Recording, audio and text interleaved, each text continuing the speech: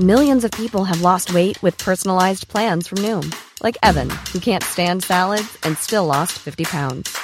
Salads generally for most people are the easy button, right? For me, that wasn't an option. I never really was a salad guy. That's just not who I am. But Noom worked for me. Get your personalized plan today at Noom.com. Real Noom user compensated to provide their story. In 4 weeks, the typical Noom user can expect to lose 1 to 2 pounds per week. Individual results may vary.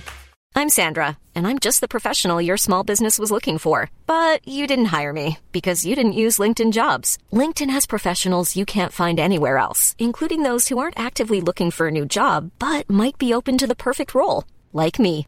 In a given month, over 70% of LinkedIn users don't visit other leading job sites. So if you're not looking on LinkedIn, you'll miss out on great candidates like Sandra. Start hiring professionals like a professional. Post your free job on linkedin.com/people today. Hello, all Cannonball listeners. This is Daniel, your intrepid co-pilot, with an exciting announcement. So if you've been listening to us from the beginning, you know that we are, of course, consummately professional. This has by no means been a fly-by-night operation. But that has been recognized by our podcasting peers. We are excited to announce that the Cannonball, and I guess if you follow our social media feeds, you already know this news. But in case you're new to the show or for whatever reason don't follow us on social media, which shame on you. Well, actually, but you subscribe and listen to the show, so you should not be shamed at all. Anyway, all this preamble to say, we are now members of the Agora Podcast Network. And this is really exciting stuff because not only is it a great organization filled with a lot of really cool podcasts, it's also, it's also filled with just good people. Honestly, like I've actually in previous podcasting times have worked with a number of the contributors to some of the shows on the Agora Podcast Network, like Tom Daly, Travis Dow, and they are just a great bunch of podcasters. And if you are a listener to the Cannonball, I guarantee you that if you stop by Agora Podcast Network, they have a beautiful website. Check them out. You will find all kinds of new podcasts to interest and fascinate you, because it is, without a doubt, some of the highest quality history podcasting. There's history, economics, politics, just all kinds of really cool stuff done by tremendous people that we are now pleased to say we are a part of. So look out for, there'll be some changes to the show as we sort of get acclimated to it. You might find us doing some product pitches, some cross promotions. We should have exciting sort of cross promotions with other shows, guesting here and there. But there's a lot of exciting stuff coming. So once again, go check out, if you haven't already, Agora Podcast Network, our new home and your one-stop shop for quality audio content.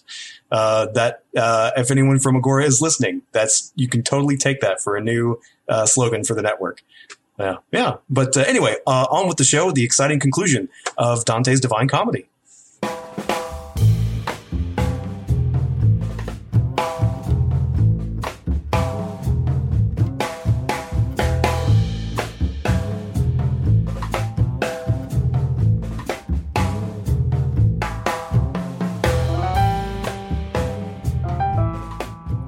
Hello, and welcome to The Cannonball, a podcast attempt to read all of the books in Harold Bloom's list of the Western canon. This is Claude Myron Goozer, and with me, as always, is my co-host, Daniel Doty. Hey. Daniel, yeah. How you doing? Considering that I just spent a great deal of time trying to wrap my brain around a famously impenetrable medieval theological poem, pretty good. Well, I was thinking to myself, I was taking a shower this evening, I was thinking to myself, I can't remember when I wasn't reading Dante. It seems like we've been doing this forever. Yeah. So I guess we should say this episode is, of course, the third part of Dante's Divine Comedy. So we've already covered, of course, Inferno and Purgatorio, and now we continue on Dante's tour of the realm beyond physicality with the Paradiso. So we've moved from, of course, we left off at the Purgatorio had its climax at the earthly paradise, the Garden of Eden, as it is also known. Mm-hmm. And from there, we have moved on to the heavenly paradise. Man, it's yeah, I don't know, Claude. How do we? What's our way in? All right, excuse me. Yeah, this honestly of the whole commedia, this is the heavy lifting. Mm-hmm. The Inferno has the reputation of being sort of the novice's Dante. Purgatorio has the reputation of being sort of the connoisseur's Dante, and then the Paradiso is the one that no one likes or no one reads. the glutton for punishments, Dante, perhaps. Well, it has its defenders. I mean, it really does have its defenders, but it does have this reputation of, okay, you got the first two under your belt, you're good to go. I've read this before. I actually read it twice in undergrad. Mm-hmm. And it was very helpful to have somebody who knows what they're talking about guide me through it. I don't claim to know what I'm talking about, but, like we always say, this is our attempt to read this stuff. It's nobody else's. And what we take from it, we take from it. Exactly. It's ours. It's in all of its struggles and triumphs. It is ours. It is a subjective experiencing of the Western canon beyond all else. So I thought a good way to get into this is to talk about what makes the Paradiso the least read. I figure what we can do is start out by talking about why it's got the reputation that it's got. Then I'm going to do the Wikipedia run through, the summary of what happens, and I'm going to leave out a lot, because there's a lot that either I missed, I don't understand, or that I just have to brush over. And then there are a couple of particular things that I want to take a look at that I think you also, want to intervene with, and we'll see what we can do with this. I think if you're listening this far in, I think you're hearing some of our exasperation, if that's the right word. This was heavy going. This was very, very heavy going. The annotations to the Inferno were helpful from a historical basis, but in order to understand what's going on, you don't have to dig too far in. A lot of the context and a lot of the action, if you're willing to pay attention, takes you there. The Purgatorio, I felt the same way. It deserves certain kinds of heavy annotation just to understand the historical personages that you're working with. But the Paradiso, I think you pegged it. This is material that Dante acknowledges no one has thought about before, no one has considered before, no one has put it together like this before.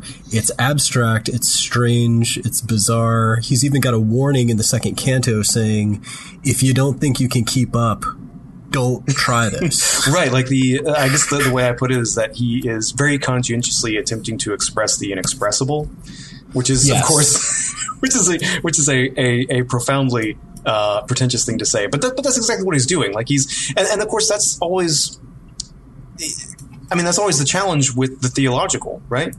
Like if you're trying to, if you have a conception of the divine as surpassing, you with your mere human mind cannot hope to encompass the true nature of the divine. Well, when it comes to trying to tell other people about the divine, you're behind the eight ball from the get-go. And so it will lend itself, I think as we were talking before recording, I kind of mentioned that like something that came to mind when I was thinking about that kind of paradox itself was like a Zen koan, where you have this tradition of this attempt to express this sort of enlightenment state, thought and mind, but it's of course it's not anything that can be grasped by the unenlightened mind, and so it's expressed as these kind of paradoxical puzzle statements, and with the I guess the expressed intent being to try to get the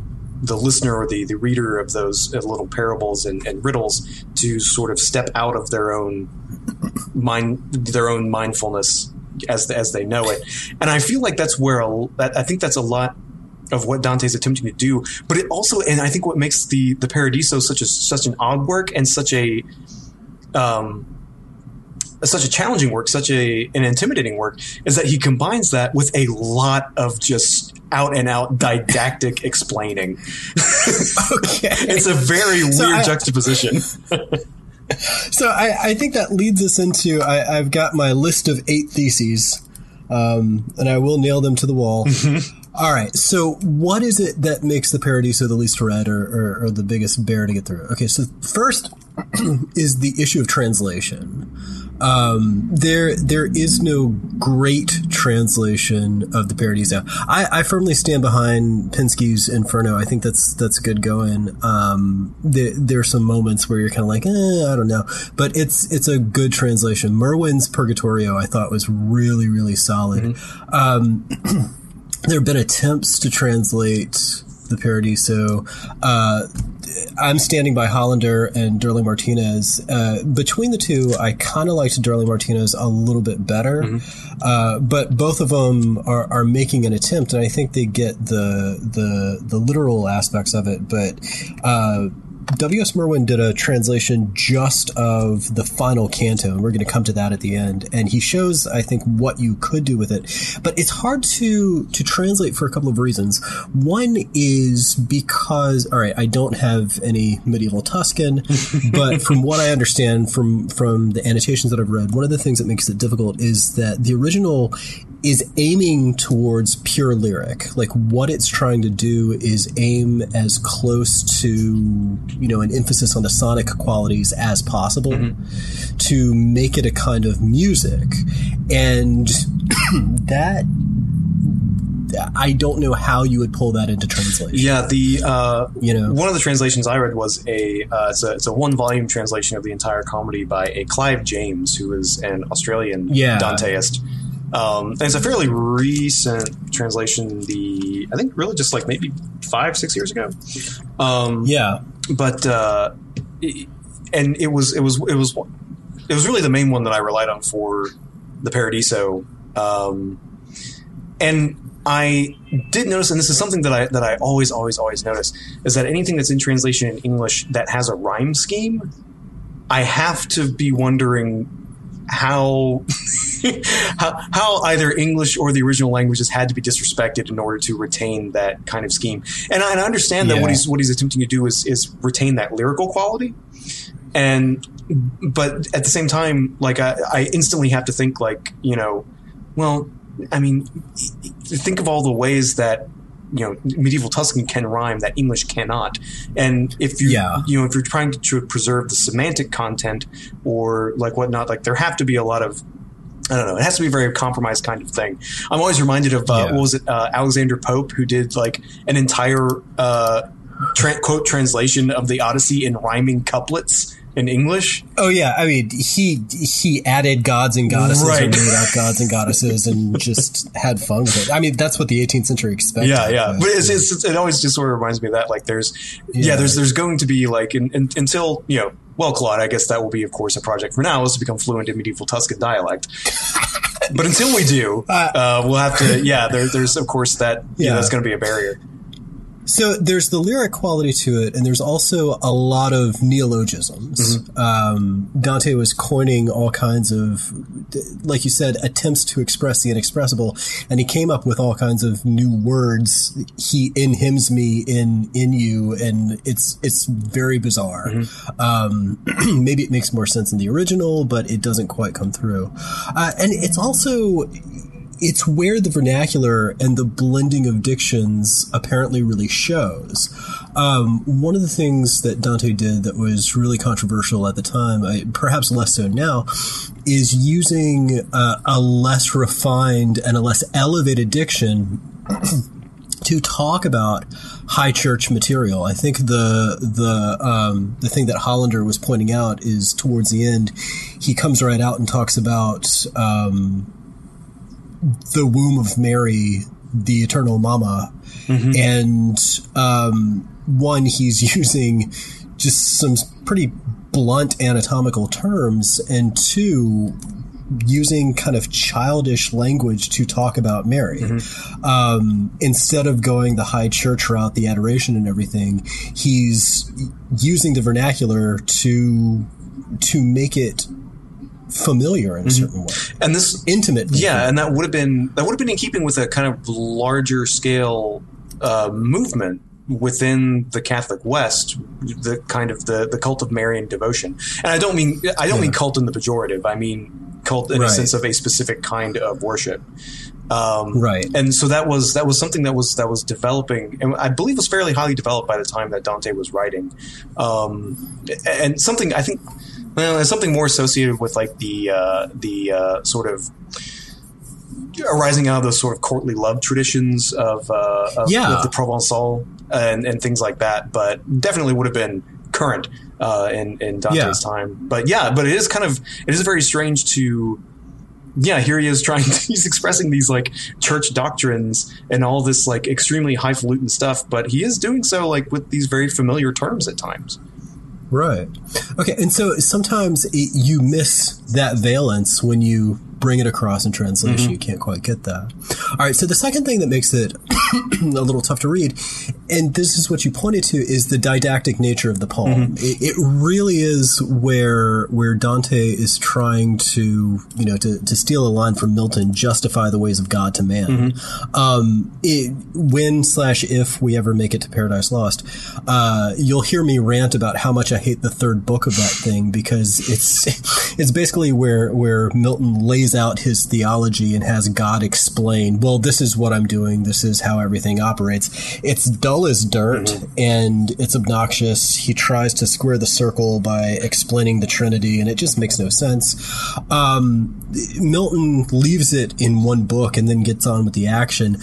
Dante writes 33 cantos about it. But it is the nitty-gritty details of a lot of the aspects of canon law or medieval theology that are either hard to get your brain around or you want to instinctively reject. One of the hardest things we'll get to it, but one of the toughest things to countenance is where Dante basically asks, well, why should a virtuous pagan who never even had the opportunity to hear of Christ, why should that virtuous pagan end up in hell? And what he hears is, well, it just does. You don't know the mind of God. Yeah. You can't. So some of that is it's harsh. Right. This is still a medieval poem. It's harsh, and it's interesting to. It's interesting on like which questions Dante takes the pass on, like which ones he's willing to go. Spoiler alert! In depth for long periods of time to explicate and to rationalize and to come to a sort of systematized view of, versus the ones where just has. Whichever interlocutor is, speaking the line, just say like, well, you never know. Anyway, moving on to this celestial sphere. But there's other ones where we'll spend like drilling down and like giving like a almost lawyerly account of like what's happening. Exactly. And so the didactic nature of it makes it kind of a slog to read.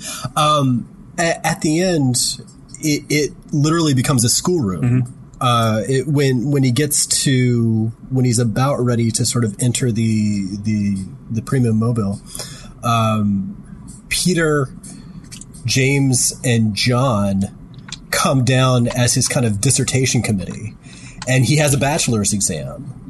They're questioning him on his faith. They're questioning him on his reasons for believing. They're questioning him on the ideas of love and hope. And it really is, it's his final exam, it's the dissertation committee from hell, except it's in heaven. Sorry, that was stupid. But you get the idea. It literally is, it literally is didactic in nature. So that gets really bogged down and boring in a lot of ways, unless you really care about the church laws. I was gonna say though, it really I am a connoisseur of heresies, and I mean that in like a historic. Not that I myself am some sort of heresiarch. I just mean that like one of the things I find most interesting about I'm very interested in church history. And one of the things I think is most interesting is the interaction of competing schools of thought in interpreting these various traditions that we know of as Christianity. And of course, right.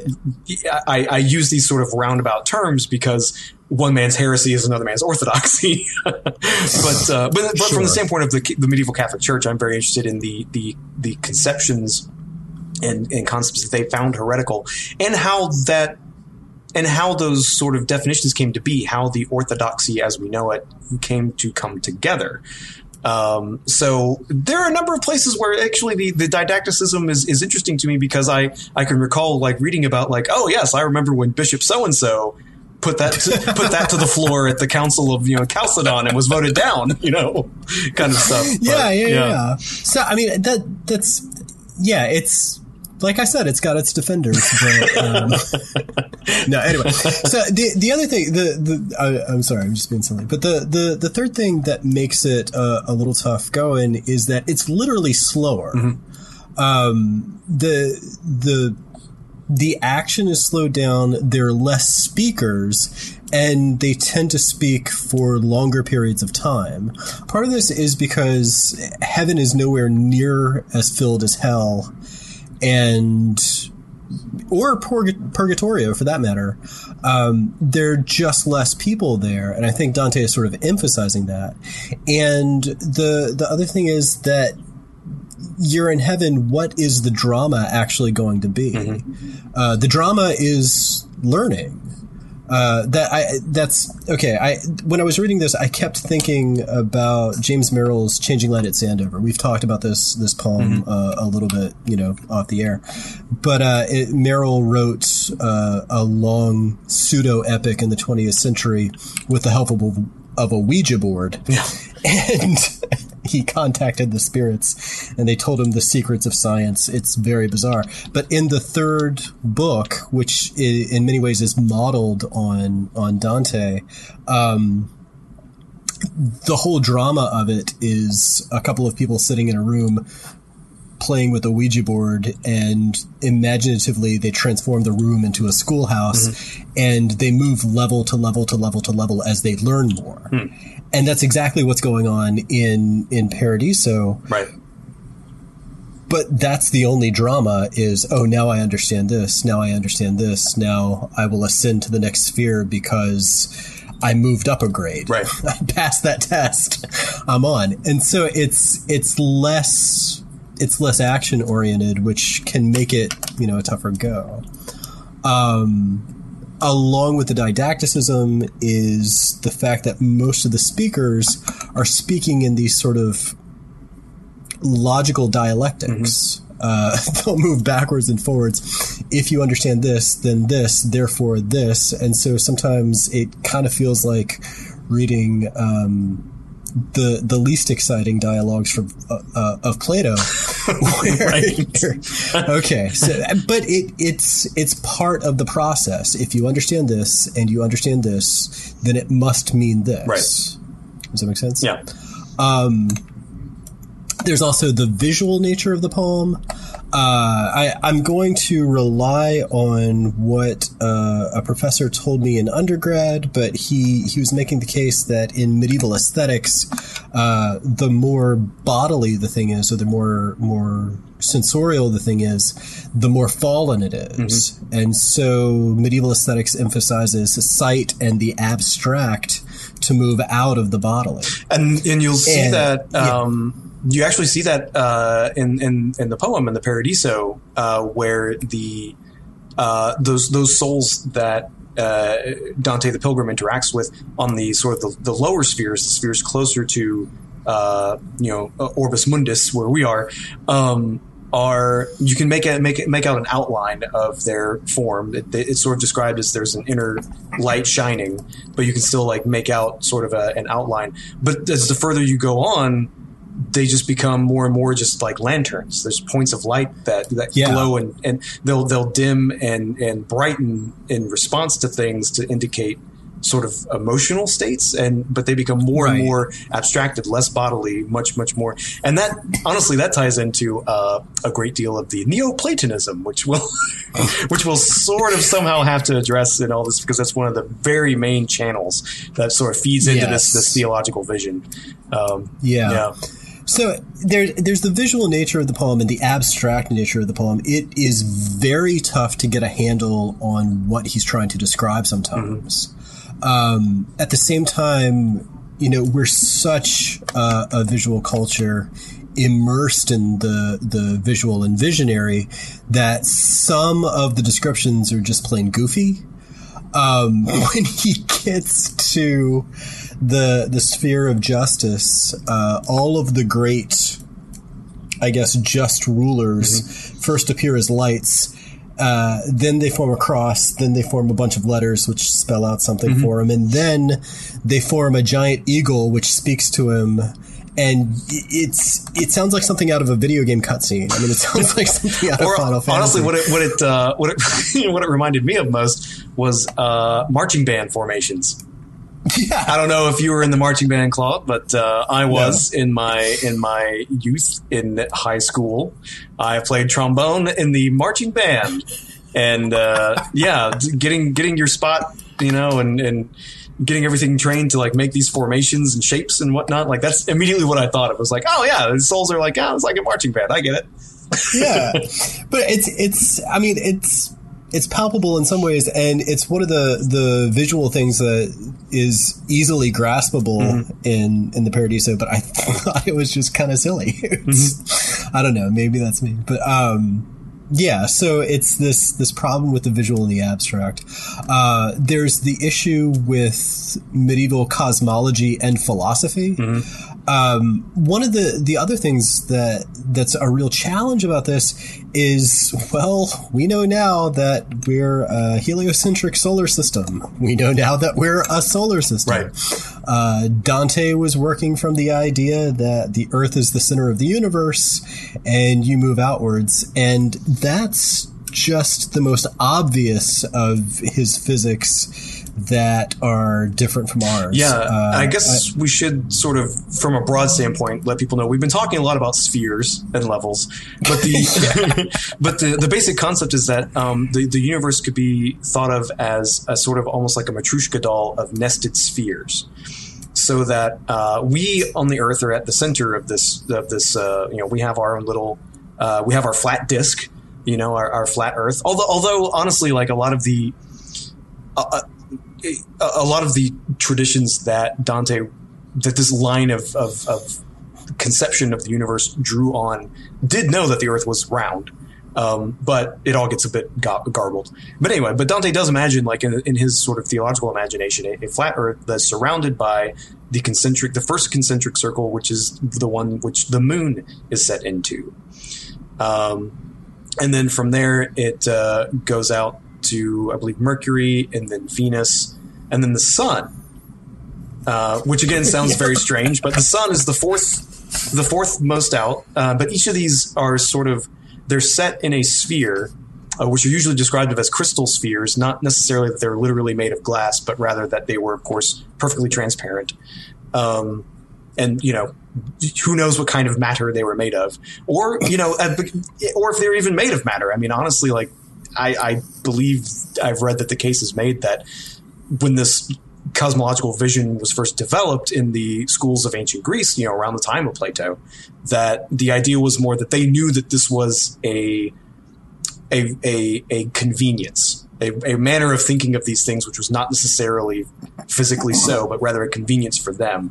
But of course, it's always that way when when convenient metaphors get sort of de-abstracted and concretized.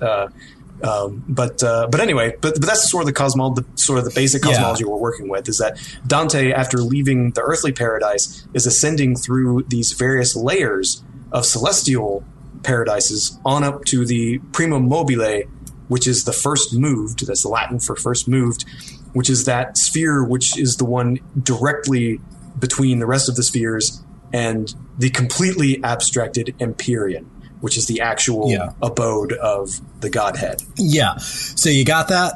Yeah, everybody paying attention?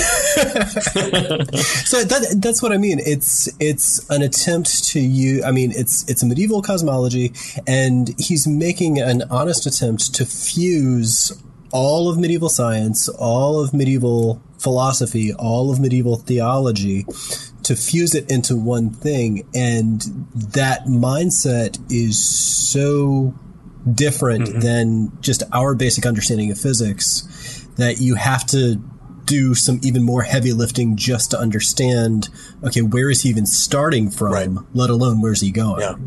So that's something else. Yeah. All right, so there's the issue of self-contradiction. And I threw this in there because it made me feel better. Hollander, in his translation, the translation that he and his wife did, he claims that there's a good chance that Dante never fully revised, that there's some of this material that he didn't go back over, or he died before he had a chance to go back over and really get everything. I was going to say, like, he died very soon after what we know as the completion of the Paradiso. And there's the possibility that it wasn't even completely completed, that there was more that he could have gone back and done. And there are some contradictions in there. Okay, the first place that Dante goes once he leaves the earthly paradise is the moon. And there's this real question about whether or not the souls on the moon stay on the moon, whether they float back to the Empyrean, where in the Empyrean are they? And there are contradictory answers throughout. There's the question of whether Dante is bodily in heaven. Sometimes he suggests that he followed the route St. Paul did and went physically up into heaven. There's some other suggestions that this is a kind of visionary or dream state. Okay, so which is it? Are you physically there? Is this a divine vision? There's some contradictions within the text itself, and just knowing that made me feel a little bit better about getting very, very confused. Yeah. And then finally, there's the sermonizing. And boy, is there. Well, I mean, the didacticism is one thing, but it seems like at every sphere he's going into, you can't get past that sphere without somebody making a parting shot at how, hey, look, I set up this order, it was going great, but, those popes just messed it all up, or that pope there, if he hadn't done this, or these friars here, I gave them the perfect rule and they're just not following it. You people back on Earth, what do you think? Right. It's a lot of what I just said. A lot of raking some people over the coals just again and again, and we're left kind of thinking, this is not a very positive heaven we have here. It's like everybody's mad about what's going wrong on Earth. Yeah. I really think that at the end of the day, it wasn't Inferno where Dante sort of got his score settled. I think it was in Paradiso where he gets most of his score settled. Yeah. So anyway, that's sort of what makes it difficult. That's what makes it hard to get through this poem. But at the end of the day, I was fretting this episode. I was fretting sitting down talking to you. I've been working. I read the Darling Martinez first, then went through and read the Hollander and read all the annotations, and then spent 2 days rereading the Darling Martinez and taking notes. I was 3 hours sitting at a desk taking notes this afternoon, trying to get everything organized. Yeah. And I can't say that this was the most aesthetically pleasing reading experience I've had, but there are some really, really gorgeous moments in here that I think make it, really fascinating.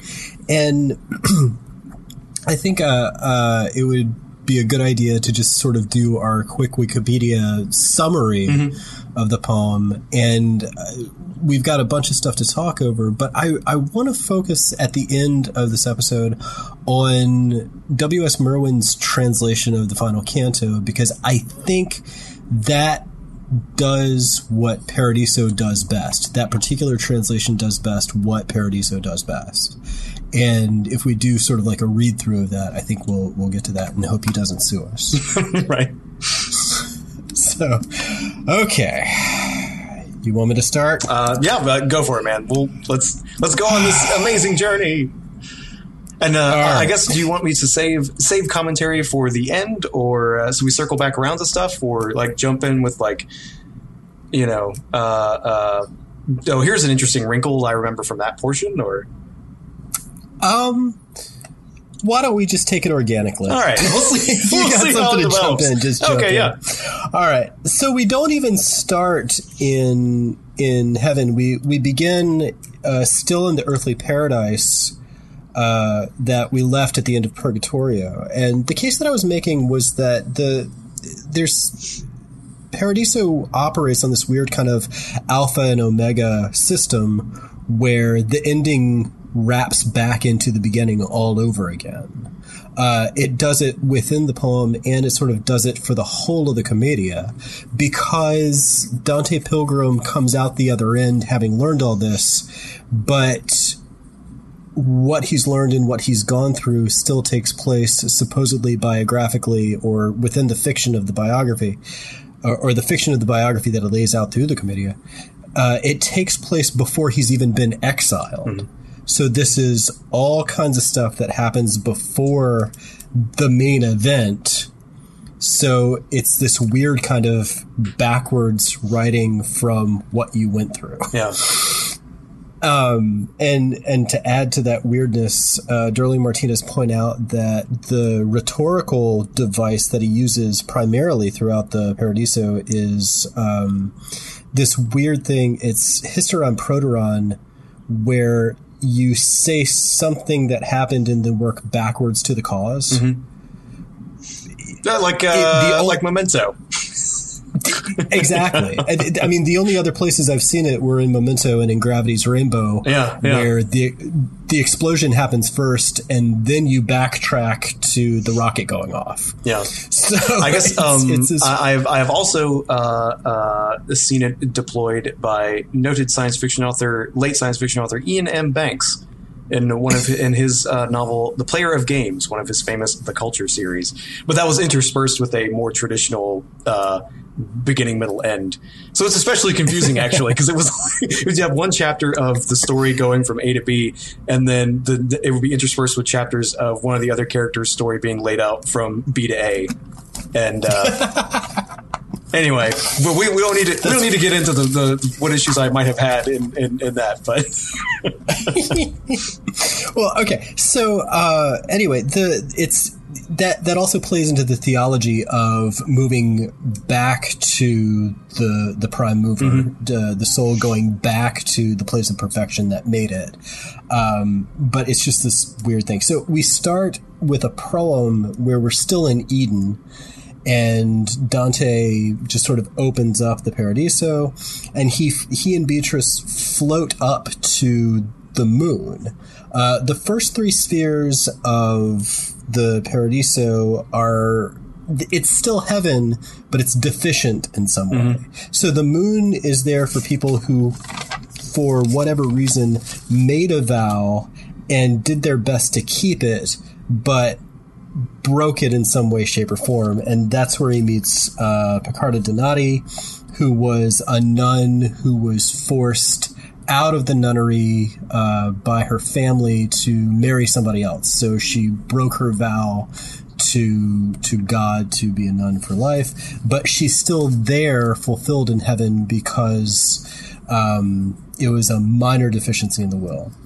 After talking about vows for 2 or 3 cantos, Beatrice and Dante move up to Mercury, which is the realm of the ambitious, where I guess the way to put it best is people were slightly diverted because they were working towards promoting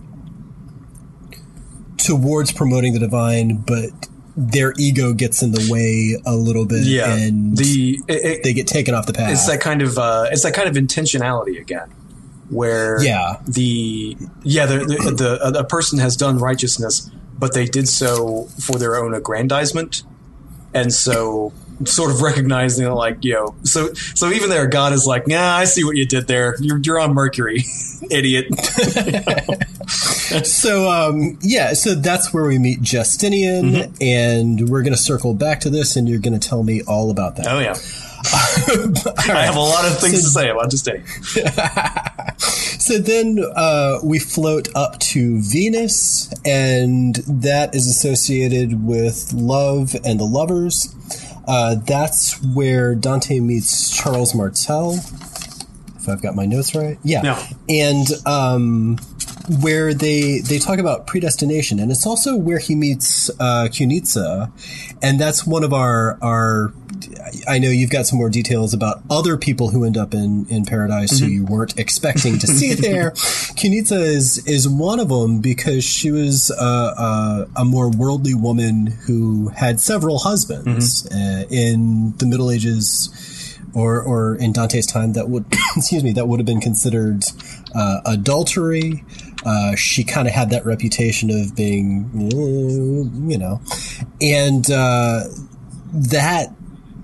that would be one of those surprise guests. But anyway, she fills him in on some more of the ideas of predestination, direct influence of the divine as opposed to indirect influence of the divine, and so on and so forth. Correct me if I'm wrong. Cunizza is, I think we're in the celestial paradise. There aren't really nearly as many personal acquaintances of Dante as there are in the Inferno, but Cunizza was someone that they were contemporaries, if I recall correctly. Yes. Yeah. He may have known her. Okay. But he did know Charles Martel. Gotcha. And that was the thing. He doesn't recognize him. Yeah. This gets back to your point that in heaven, what you see is more of the lantern or the light until the end. There are a couple of moments where a couple of people suggest, Dante is asking, why can't I see you as you are? And Benedict suggests there will come a time. He hints that in the Empyrean, Dante will have that experience. And what we find is that by the time he gets to the Empyrean, Dante does seem to be able to have that experience to see and recognize and understand who is there and who isn't there. Right. Yeah, because the way it's described, there would not be any reason why he would be able to pick out one shining light from another. But he knows that, I'm speaking with St. Thomas Aquinas, or what have you. Exactly. Yeah. And just as a quick thing, some people might be confused that we're talking about how Dante would have been contemporaries with Charles Martel. The more famous Charles Martel is, of course, the Frankish warlord of the 8th century, and who was I believe, the grandfather of Charlemagne. This is a Charles Martel of Anjou. He was a sort of thank you. Right, but he was a contemporary. He was of the Angevin dynasty, those sort of French nobles who ended up gobbling up a bunch of hereditary seats around the Mediterranean there for about a century or so.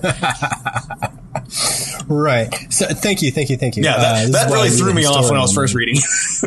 Well, not threw me off exactly, but I was like, I was about to get all didactic on Dante because we referred to Charles Martel as a king, and I was like, actually, Charles Martel was mayor of the palace in the Merovingian dynasty. He was not a king, but it turns out, no, this guy actually was a king.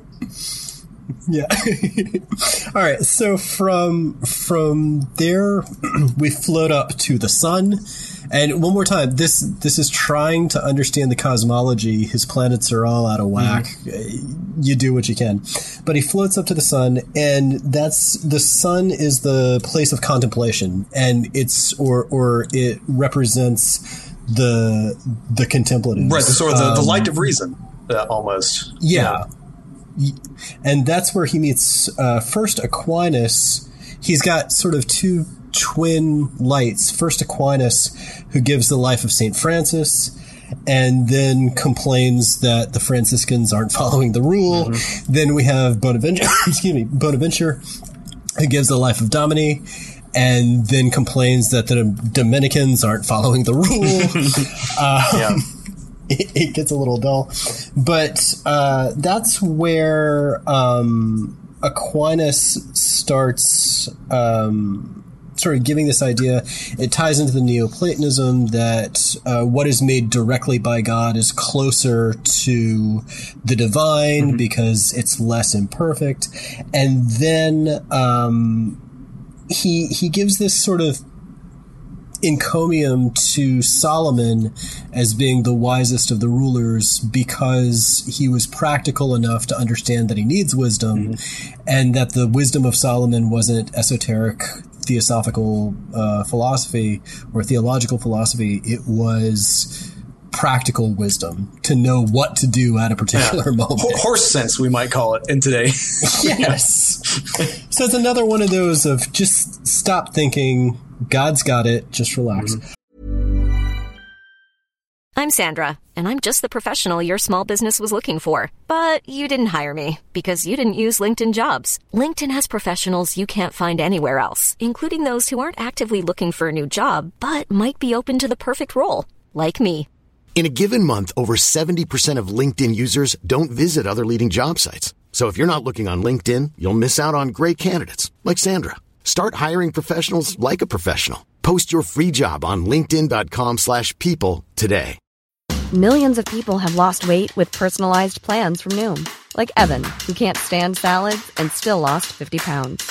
Salads generally for most people are the easy button, right? For me, that wasn't an option. I never really was a salad guy. That's just not who I am. But Noom worked for me. Get your personalized plan today at Noom.com. Real Noom user compensated to provide their story. In 4 weeks, the typical Noom user can expect to lose 1 to 2 pounds per week. Individual results may vary. All right, so we move up from there to my least favorite section. I think I was sending you messages complaining about this. We get to Mars, and Dante's ancestor, Cacciaguida, goes on for 3 cantos. Yeah. He gets the most lines, I believe, in the whole poem. Beatrice perhaps gets more, but it's the longest section in the Paradiso. It's the centerpiece of the Paradiso. I think last time we were talking about the Purgatorio, and there's this central canto in the Purgatorio that's kind of the linchpin in certain ways. And this is the centerpiece of the Paradiso. Dante made the centerpiece of heaven hell to read because sorry, I'm going to keep doing that, but it's because he's got this ancestor who was a crusader. He was in the Second Crusade, and we can talk a little bit about that. The Second Crusade, Hollander suggests, and I follow him on this, suggests that it's a major sort of animating feature of the Paradiso. And before we go too much further, hey, Daniel, you know anything about the Crusades? I do, and specifically, I can sort of go into what Dante is sort of grappling with, and where Cacciaguida, because basically Cacciaguida spends a lot of his time explaining just what a great idea and how good the Crusades are. And when he's not going off on a misogynistic, obnoxious rant about luxury and how much better Florence was back before that's right. it intermarried with other towns. Yeah. So he's not only xenophobic, racist, and misogynistic, he's also a crusader. But so he goes off on what a great idea the Crusades were. Why does he do that, Daniel? Yeah, so Dante is writing at a time when we talk about the Crusades, we fall into a lot of historiographical traps. And I'm so sorry that I just used the term historiographical, but everyone bear with me. I don't want to be as didactic as Dante's heaven people here. But what I mean by that is that the way the Crusades are broadly understood is largely an artifact of later interpretations. and it does not reflect how the participants thought of themselves. That's a lot harder to get to. And what's also, we talk about crusades as a term, and that lends a lot more sort of unity to them than might be warranted. Because the thing is, crusades were a dynamic concept that sort of grabbed hold of the medieval Catholic West for a while, but it was a dynamic set of ideas that changed over time. What we know of as the Crusade began as sort of the butterfly that flapped its wings was when the Byzantine Empire was having a very hard what we called it the Byzantine Empire. The people at the time would have known it as the Roman Empire, but it was the surviving polity of the eastern half of the Roman Empire. Then there's a direct line going back all the way to the Roman Empire, all the way through. So, they would just call it the Roman Empire. But we'll call it the Byzantines. And again, for historiographical convenience, I will do so as well. But anyway, they were having a really hard time with a newly emergent people on the Middle Eastern scene, the Seljuk Turks.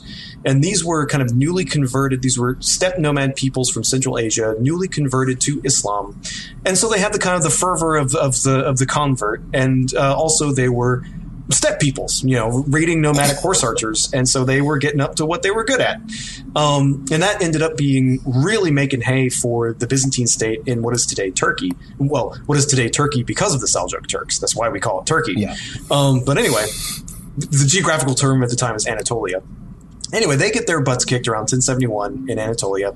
The emperor of Byzantium sends out a request he sends a request to the Pope in Rome because that's the closest thing really to a sort of central figure in Western Christendom. And he sort of sends out feelers like, hey, do you have any good bands of mercenaries you could send our way to help us stabilize the situation here? Through a game of telephone, this becomes a call to holy war almost, because the problem was, and it shifted from let's save the Byzantine Empire to let's take Jerusalem, because certain of those Seljuk Turks, this was a sort of confederation of people, but certain branches of the whole Seljuk Turk polity took control of the city of Jerusalem from their earlier rulers, the Fatimid Caliphate, which was an Arab Muslim power, a Shia Muslim power based in Egypt. And the Fatimids had been, up to this point, Christian pilgrims were going to and from Jerusalem and other holy sites in that area of the world, largely unmolested. You might pay a toll or something like that, but that was all part of hey, they were sure, hand over your gold, you get to go see your holy places, it's all good. And honestly, this part of the world was at the time still majority Christian. It was under Muslim political control, but the people who lived there were still largely, they had been Christianized under the Roman Empire, and they were by and large still Christian. The problem came when the Turks took over from the Fatimids. They decided to cut down, they were no, you know what? We're putting the kibosh on this pilgrimage system. And so Christians were cut off from their ability to make pilgrimage to the holiest sites in their faith. That's what got everyone fired up. That's what became the raison d'etre for this movement, to get fighters from Western Christendom to that part of the world to fight the Turk. It became look, this is armed pilgrimage. We will be able to make this pilgrimage, but we will have to do so under arms because someone is going to try to stop us. That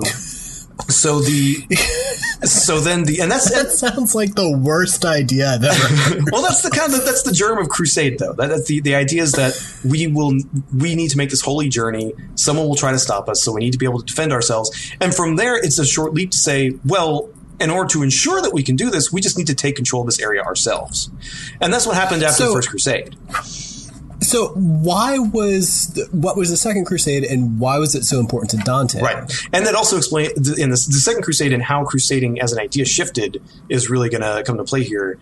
So after the success of the First Crusade, they actually did, despite all odds, and it's an amazing story, full of a lot of awful, awful things being perpetrated by all actors. It's really quite terrible. But I've played Assassin's Creed. I understand. Right, yeah. So yeah, there you go. Well, you have a deep understanding of Ismaili Shia because you, of course, have played Assassin's Creed.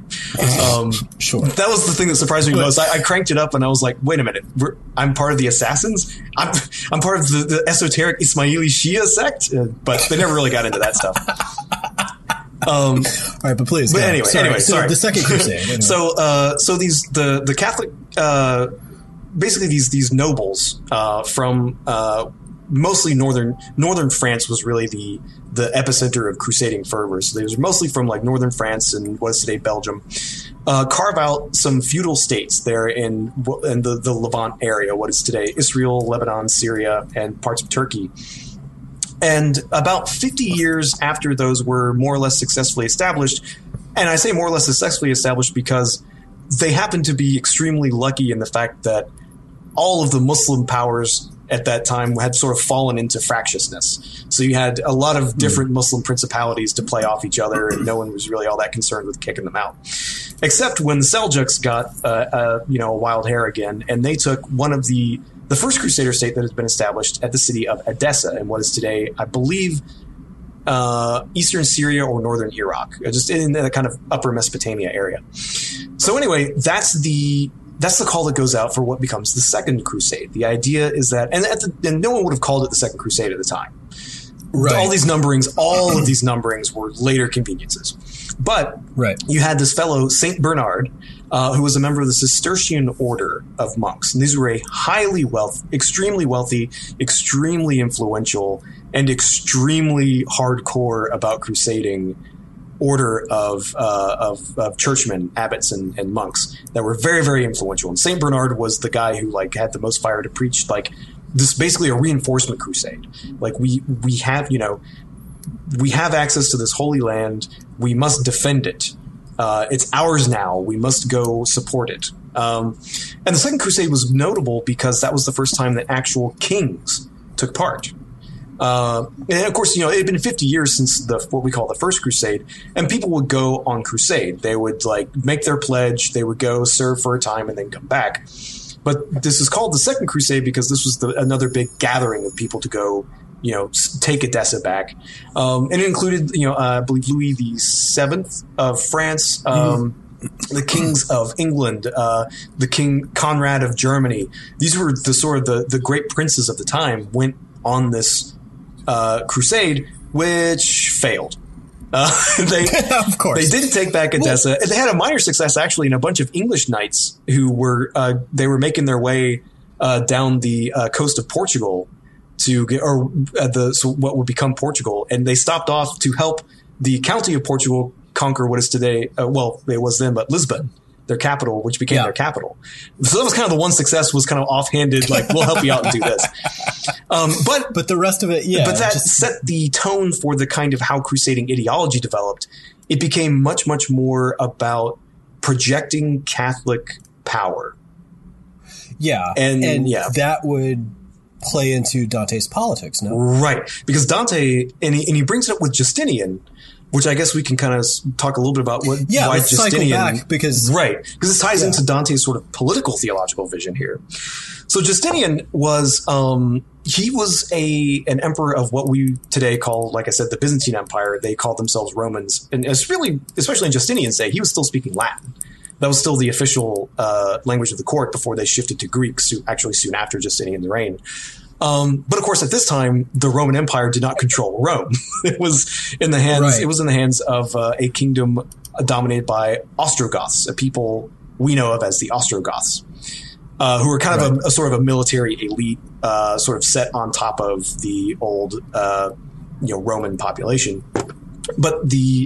And it's interesting that Justinian, because you would think like, who were the famous Roman emperors? Almost nobody except for a nerd like me would say Justinian. Just because like it's after we're all infected with the disease of Edward Gibbon, where Byzantine things are bad and should be ignored, and it's a tale of corruption and whatnot. So everyone ignores everything that happened after 476 when the last Western Roman emperor was deposed.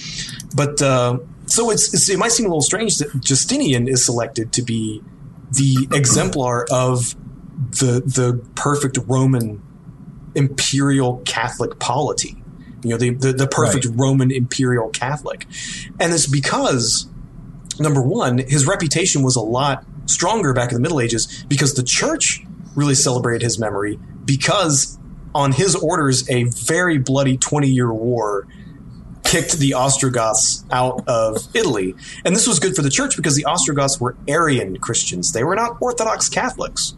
They were adherents to a branch of Christianity which had been declared heretical by this point, but they were very attached to it. They were not the Visigoths, their cousins, the Visigoths over in Spain, were actually converted to Orthodox Catholicism around this time, but the Ostrogoths hung on to Arianism, which made them anathema to the popes and the Catholic powers.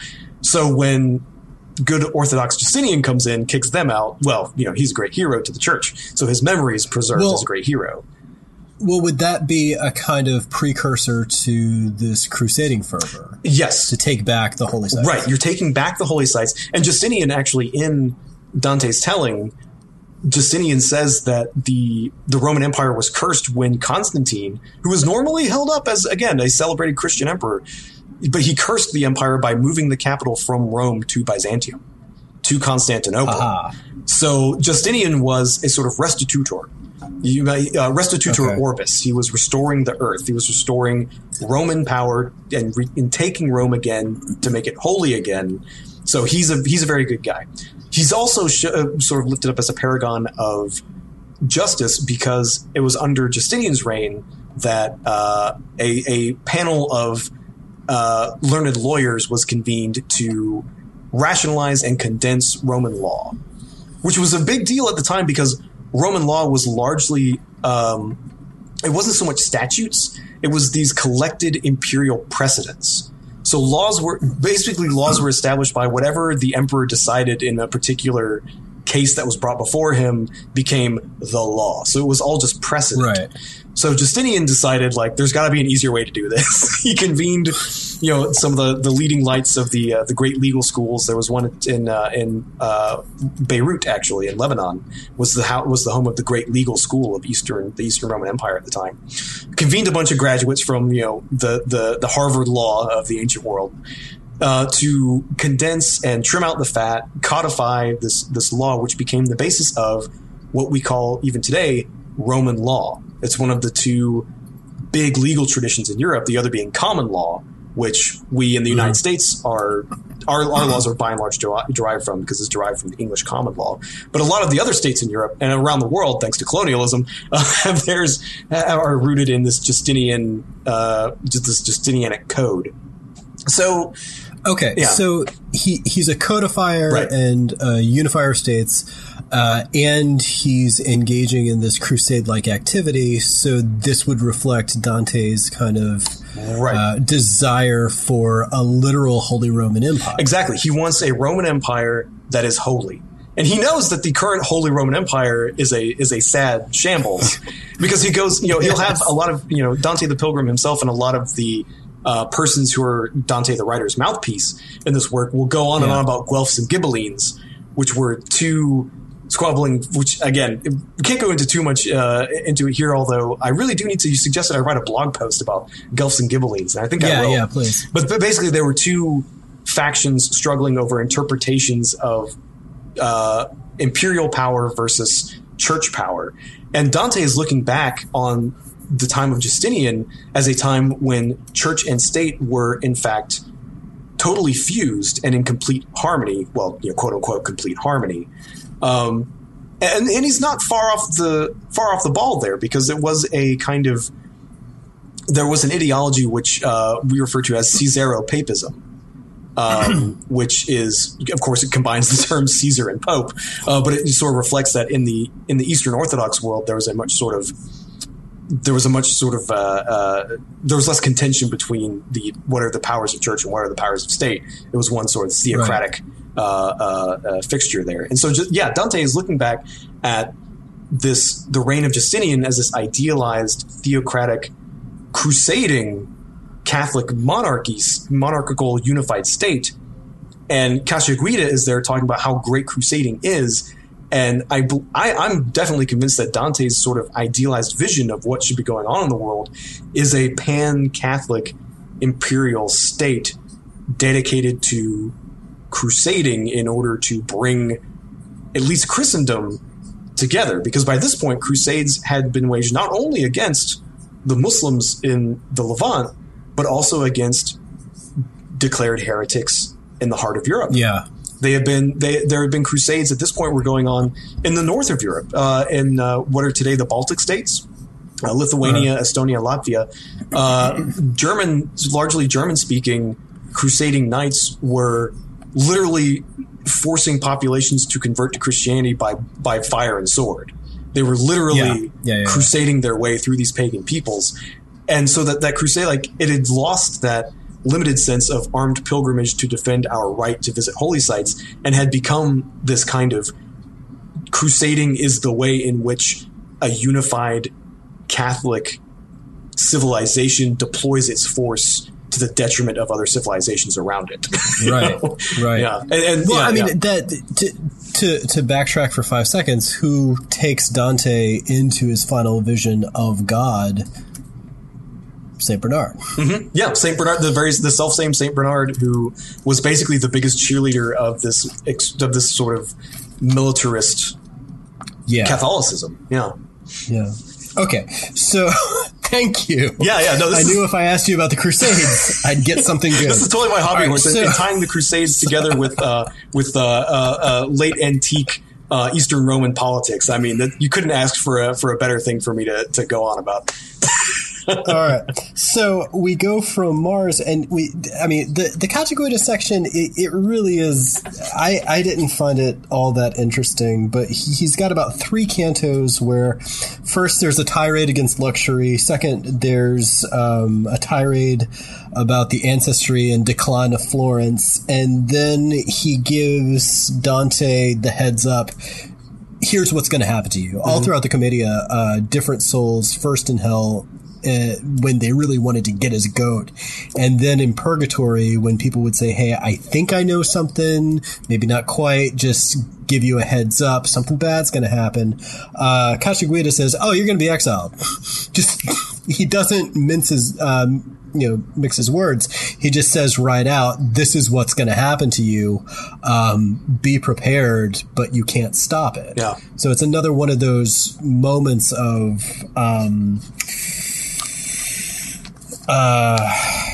is this predestination? Once you know it, do you have free will? Does God intervene, or how does he not intervene? And Dante just has to sort of gird his loins and say, okay, it must be for a reason. I guess I'm going to have to take it. Yeah. Yeah. All right. So we move out of Mars finally and get to Jupiter. And that's where we have the just rulers. And this is what I was referring to. All of the lights form the giant eagle, or the band formation that tells him, you know what? That's apt. I was thinking Voltron, but I like yours better. Well, when you think about it, the marching band is the Voltron of high school. So I think that's totally fair. I think it's also worth pointing out, this is where Justinian would be if he wasn't so prideful about his accomplishments. Yeah, he would be here on Jupiter, but instead he's back on Mercury. Well, so the eagle is the unified voice of all the just rulers, and they basically tell Dante, there are certain things you can't know or can't understand. Hey, check it out. Within us, there are a bunch of pagans who somehow found Christ. We don't know how. You can't know the mind of God. Right. Just shut up. Yeah. They put it a little less bluntly, but that's one of those moments. If we have time, I want to circle back to, because it is, I don't know, it's hard to take, or at least for me, it was hard to take. But anyway, so he moves up to Saturn and is greeted with silence. There he meets Peter Damian, who tells him about predestination. Saturn is where he has to climb Jacob's ladder to get to the next sphere. And Peter Damian and Benedict tell him about predestination and how the Benedictines are messing up what they're supposed to do.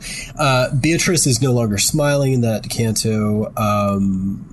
There's silence around because his human form, this is another one of those moments where he seems to suggest that he is in human form as he's in paradise. But they say your human body, your mortal self can't take what we would say.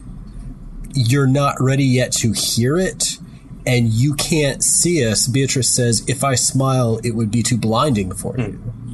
The latter is this sort of transition point where he moves from one thing to another. And what we're going to see is that finally when Dante gets his third baptism, he had his first on Earth. He had the second in Purgatorio in crossing the Lethe.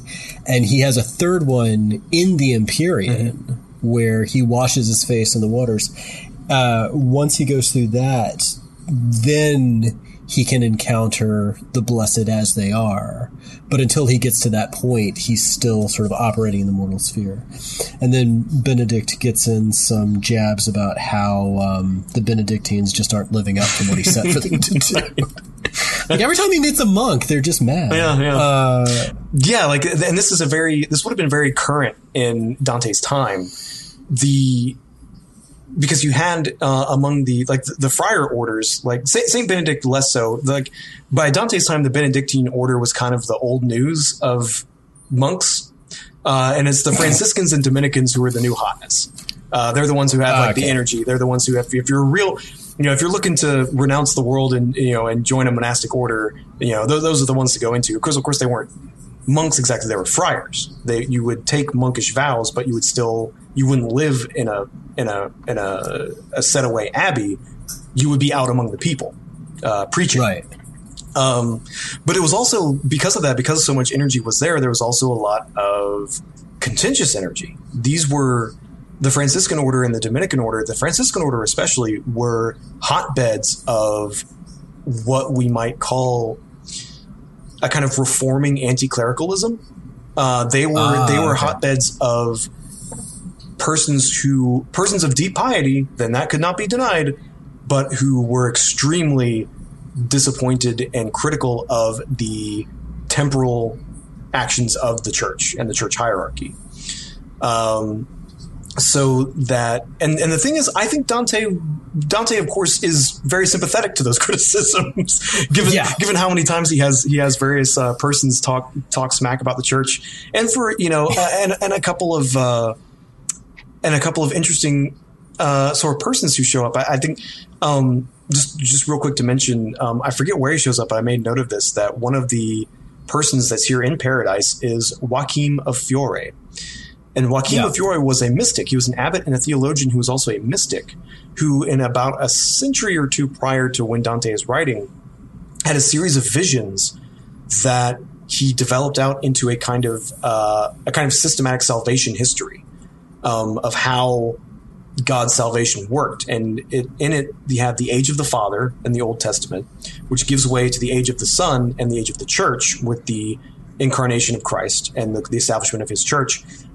And the way Joachim laid it out, this would eventually give way to the age of the Holy Spirit, wherein man would have direct knowledge and access to the Holy Spirit and knowledge of God.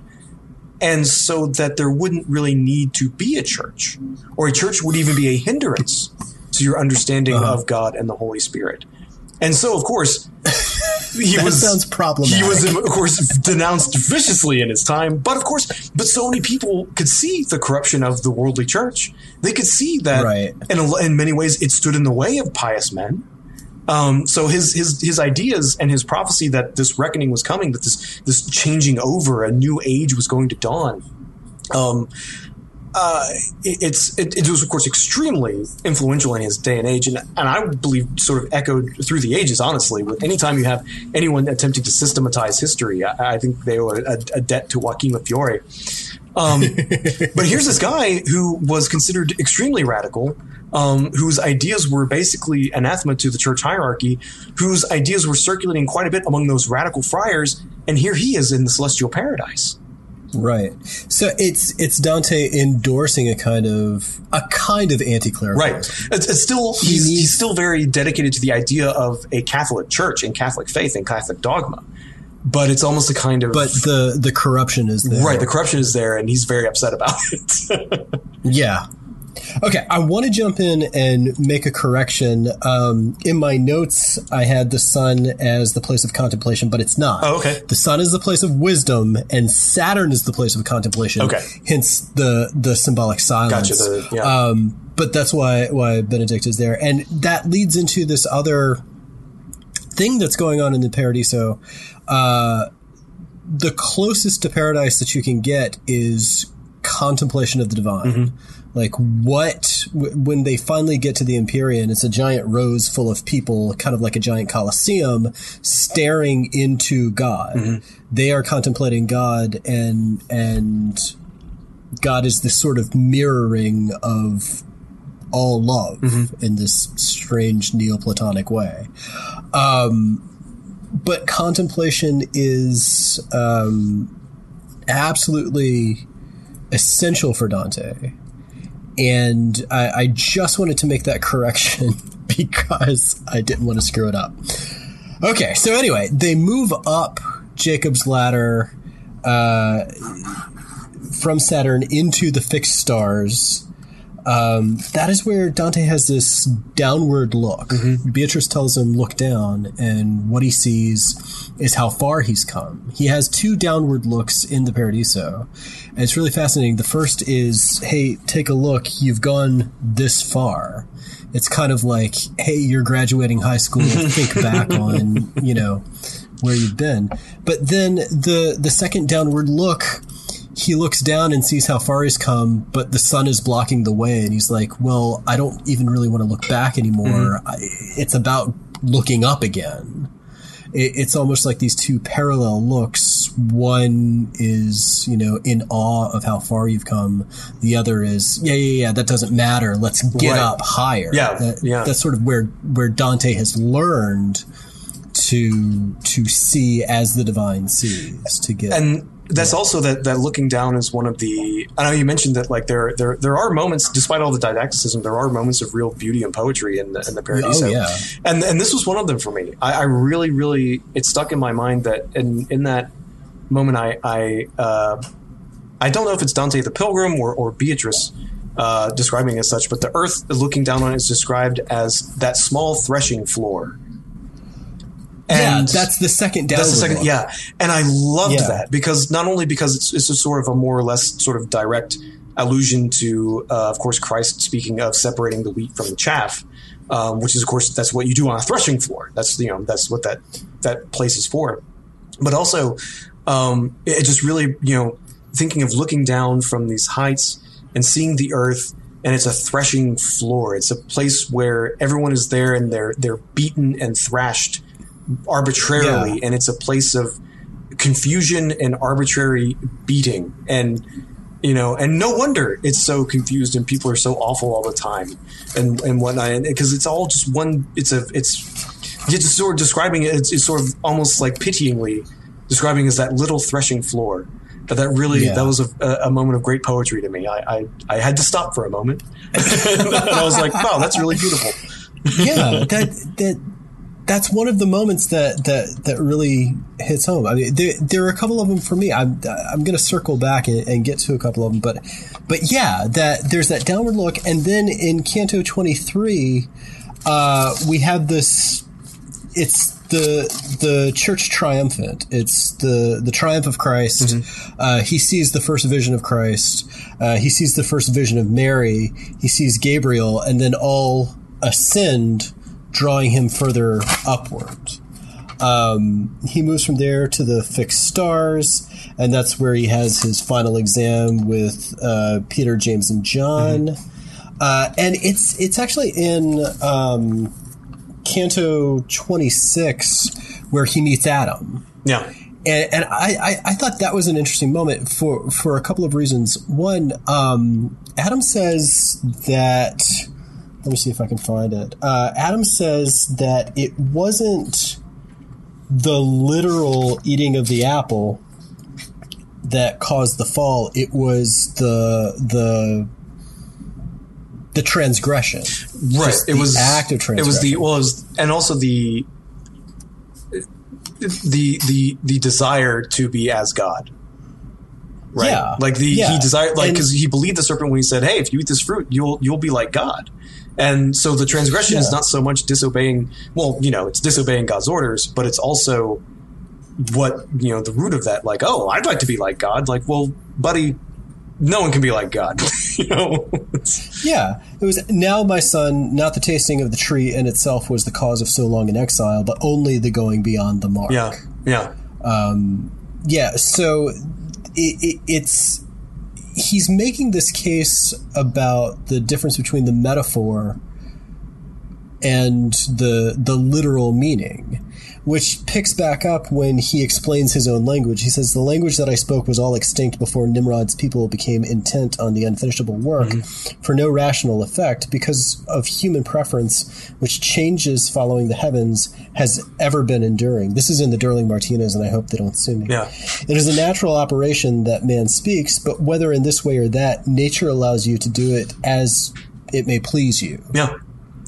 So he's, a couple thousand years, or maybe 1,000 years before Derrida, not a whole thousand, but about 700 years before Derrida, he's arguing the kind of arbitrary nature of science. Yeah. And he does it even in this differentiation between the symbolic function of what he did and the actual thing that he did. And what's interesting, what's interesting to me also is that I'm not sure if it was as much of a thing this early, but I know for a lot of Renaissance thinkers, especially the ones sort of attuned to the esoteric traditions, there was a bit of a mania for trying to discover the Adamic tongue.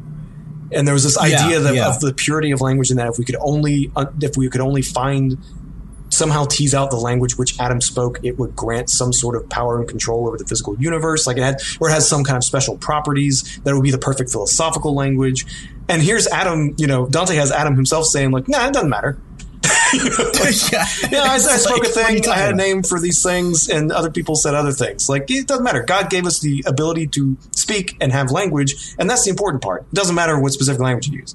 And I just thought that was pretty terrific. I was reading that, and I was like, man, there was, because there were these gentlemen scholars who would like take an orphan boy who hadn't yet spoken and lock him away in order that no one speak to the boy, so that when he finally did speak, we would know the original Adam's tongue.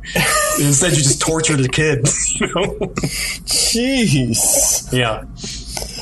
Okay, so they move up to the crystalline sphere and the prima mobile, and that's when we get the second downward look, and that's what you mentioned about the threshing floor. And it's obscured by the sun, and Dante doesn't even want to spend much time looking at it anymore.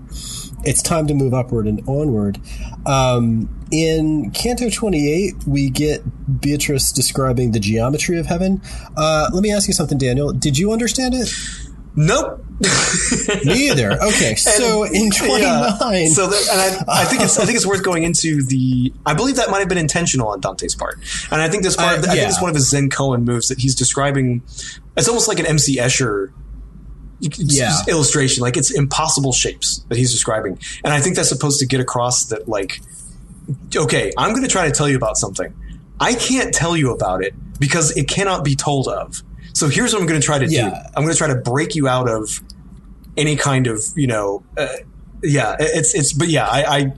you asked me to draw a picture or build a model, I would punch you in the face, because of course not. Well, in 29, excuse me, we have the description of the angels, the different kinds of angels, what they do, how they operate. And there's a question of why create the angels. And Beatrice basically says it's not because he had to, it's because he wanted to, because that would indicate desire. It's this kind of spread the love sort of thing to contemplate the angels contemplating him. And that, I mean, all right, when we get to the very end, we can talk some more about the Neoplatonism, but the way God seems to function, there are two terms that always come up, or one term that always comes up is reflecting. It's a reflecting light. Right. And at the very end, there's this question. All of the blessed and the Empyrean are looking at the reflected light, but if they're looking at the reflected light, what is being reflected? The suggestion seems to be them. That partially the love of God is acknowledging a kind of love of the self and acceptance of the self, which is this weird kind of back and forth. Right, it's a feedback. It's like it's like this mirrored feedback. Well, it's like when you stand between two mirrors and you have a cool infinity effect. Where the love of God is infinite. It would be infinite anyway, but it's infinite in part because we're all reflecting it back at each other, man. How about that? That's kind of lovely. It really is. But it's this. I think feedback loop is the way to think about it. Yeah. But and Beatrice has this interesting thing where she's claiming that the angels, she's urging Dante, and Dante through her is urging against theological speculation because the angels' view of the divine is unimpeded. But on earth, our view of the divine is unimpeded. Don't try to know God on earth. Wait until you get there. Just do what he says. And so it's another one of those didactic, just do what dad says. Right. And, all right. So it's in the Empyrean in Canto 30 that this is one of those moments that I found really, really fascinating. It's again Dante trying to describe what cannot be described. He gets to the threshold of the Empyrean, and it doesn't look like what it is. This is in the Durley Martinez, and I saw light in the form of a river, radiant as gold, between two banks painted with wondrous spring blossoming. From that flowing issued living sparks, and on every side they entered into the flowers like rubies circumscribed by gold. Then, as if inebriated by the fragrances, they plunged again into the wondrous torrent, and if one entered it, another came forth. The deep desire that now inflames and drives you to know what it is you see pleases me more, the more swollen it becomes. But of this water you must drink before that thirst in you may be satisfied. So spoke the sun of my eyes. And she added, the river and the topazes that enter and come forth and the laughing of the flowers are shadowy preface of their truth. Not that these things are unripe in themselves, rather it is a lack on your part, since your eyes are not yet strong enough. So when Dante gets to the Empyrean, he sees everything as a kind of flat river with these weird gems sparking off on the side. It's like the light has become fluid, and it's two-dimensional. He has to bathe in the waters again and wash his face again. It's kind of like the third baptism.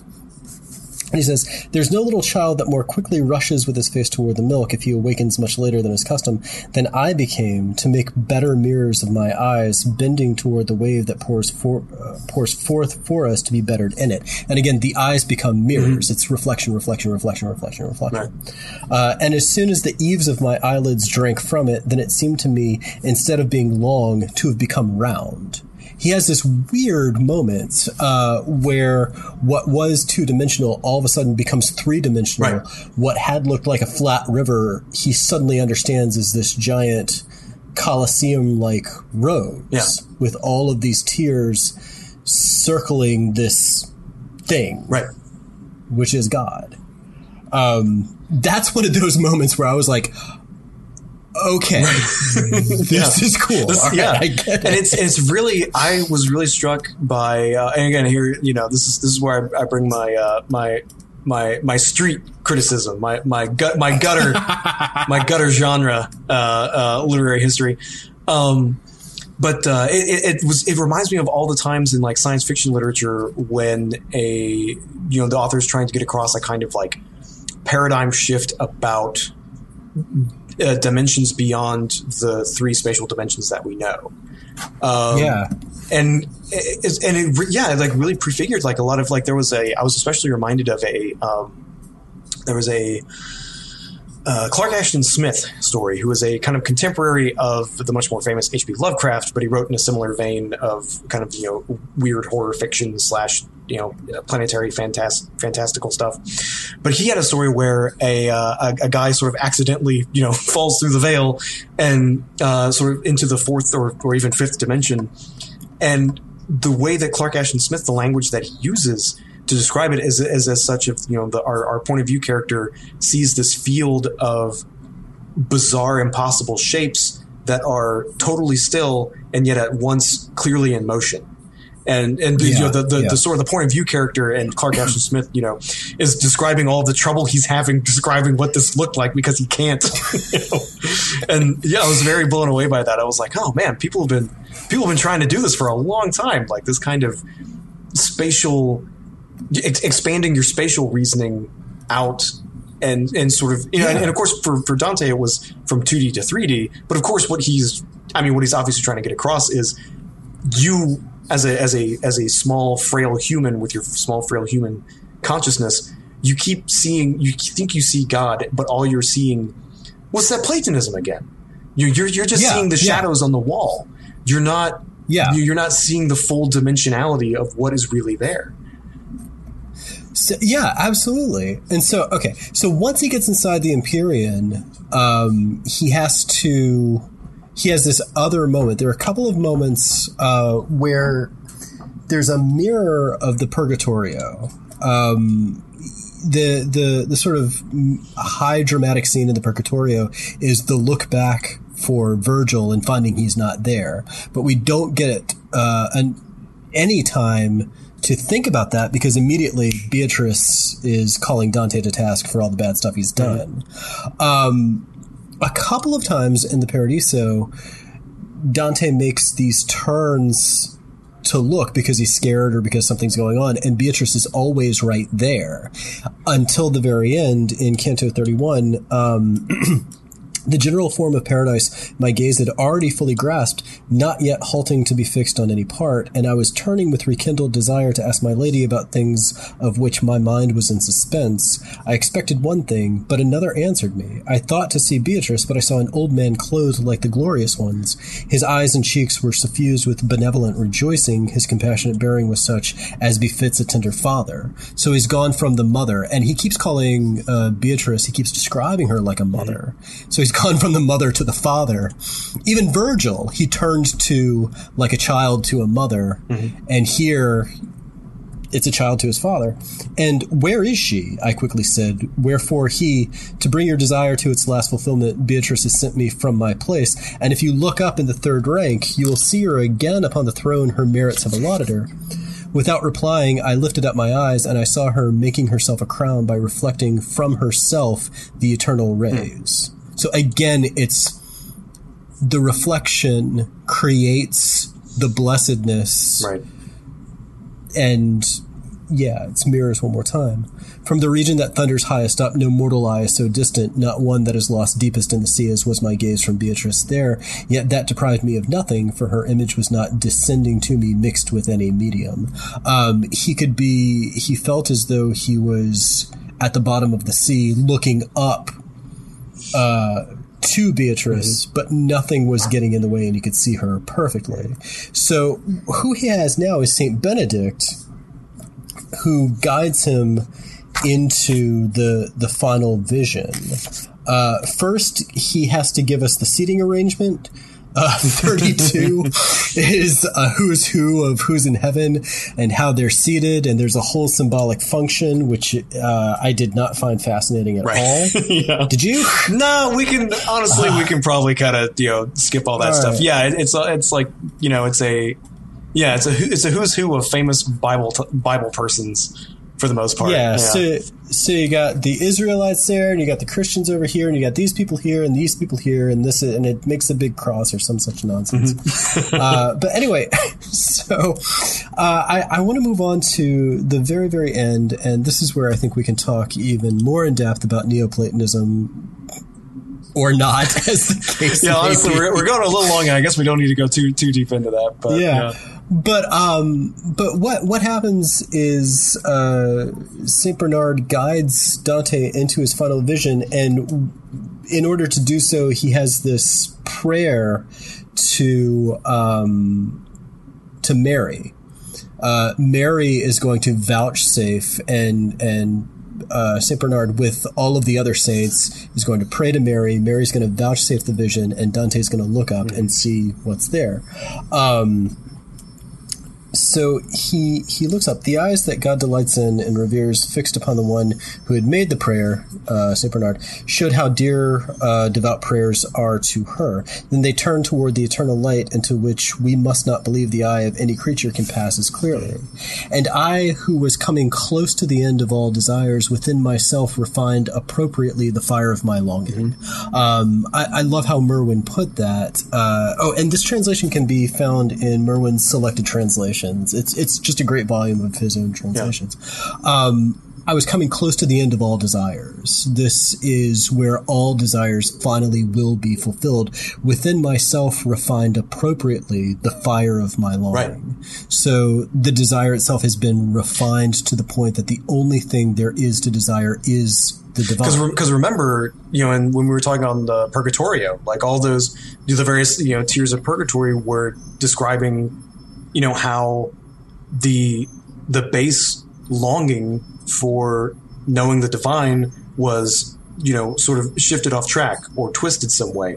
And that's where the saying comes from. Like, for like the lustful, for instance, the lustful were closest to the earthly paradise because it was, the longing is there. The longing is real. And just where we go wrong is having it sort of adulterated this way or that and turned away from the true sort of oneness that we ought to be seeking.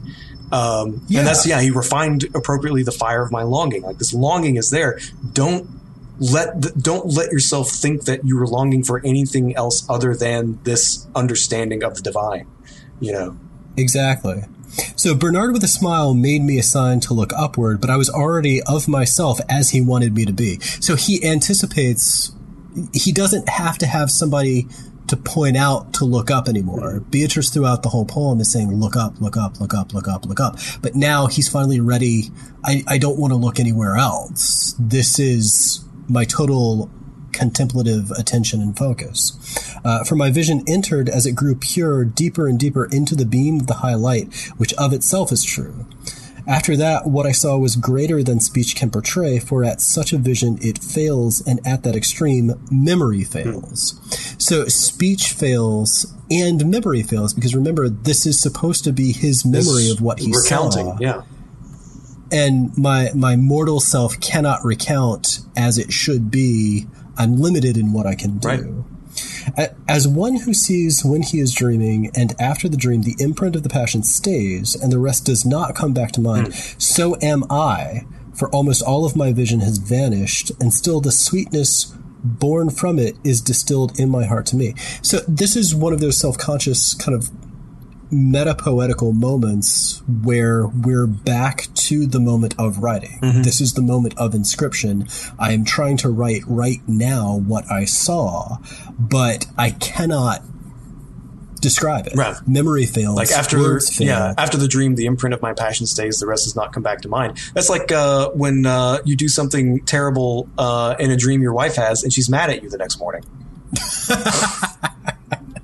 Right, yeah. But the feeling is there. Right, yeah. It's like, I don't know what it was, but the feeling is there, right? Thus in the sun, the snow loses its seal. Thus in the wind, whatever oracle the Sibyl left on the light leaves is lost. The meaning, the ultimate meaning, the transcendental meaning, it's scattered. It cannot stay in the mortal world. O highest light, lifted so far above mortal conception, lend my mind again a little of the way you appeared then, and to my tongue grant the ability to leave to the people of the future only one single spark of your glory, for by returning to my memory somewhat, in sounding in these lines a little, more will be understood of your victory.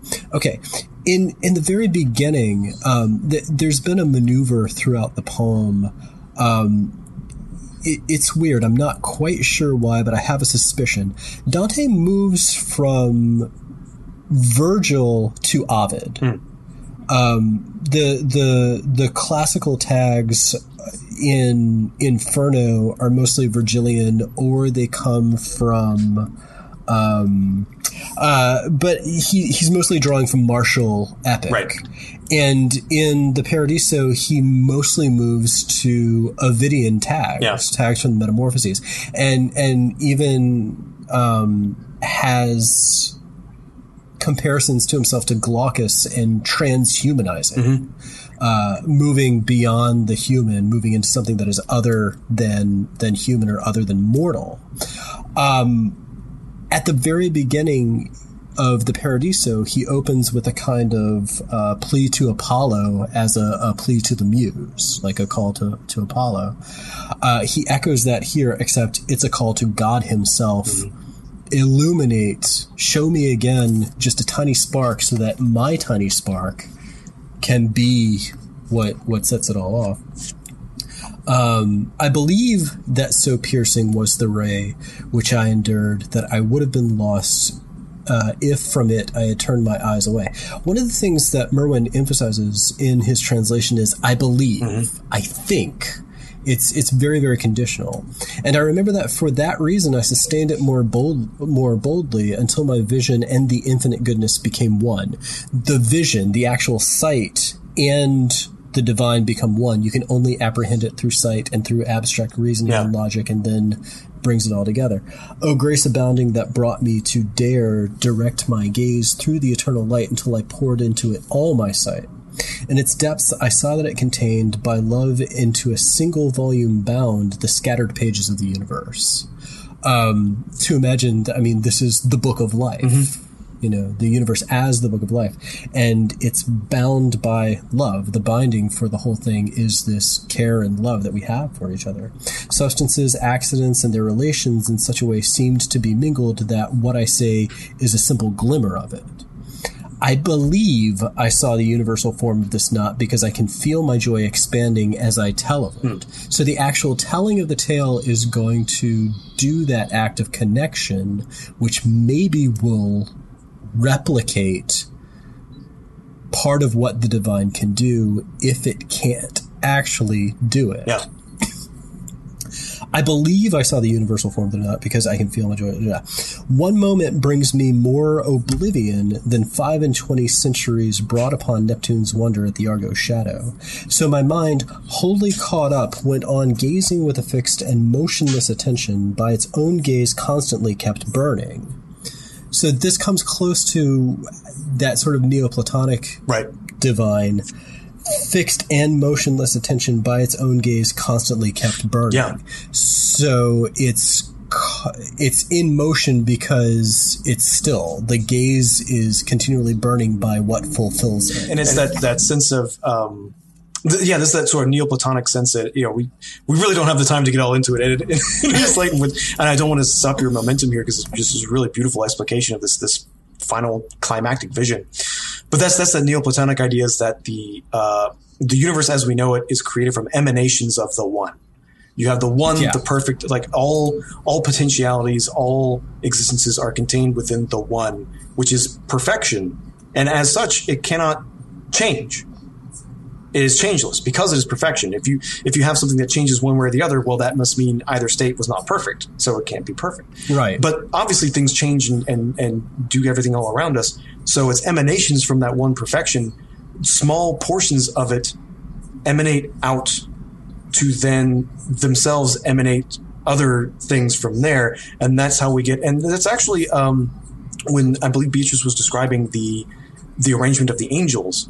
And she describes how actually, Dante asks, well, if, God is complete and perfect and immortal, how can he create immortal things?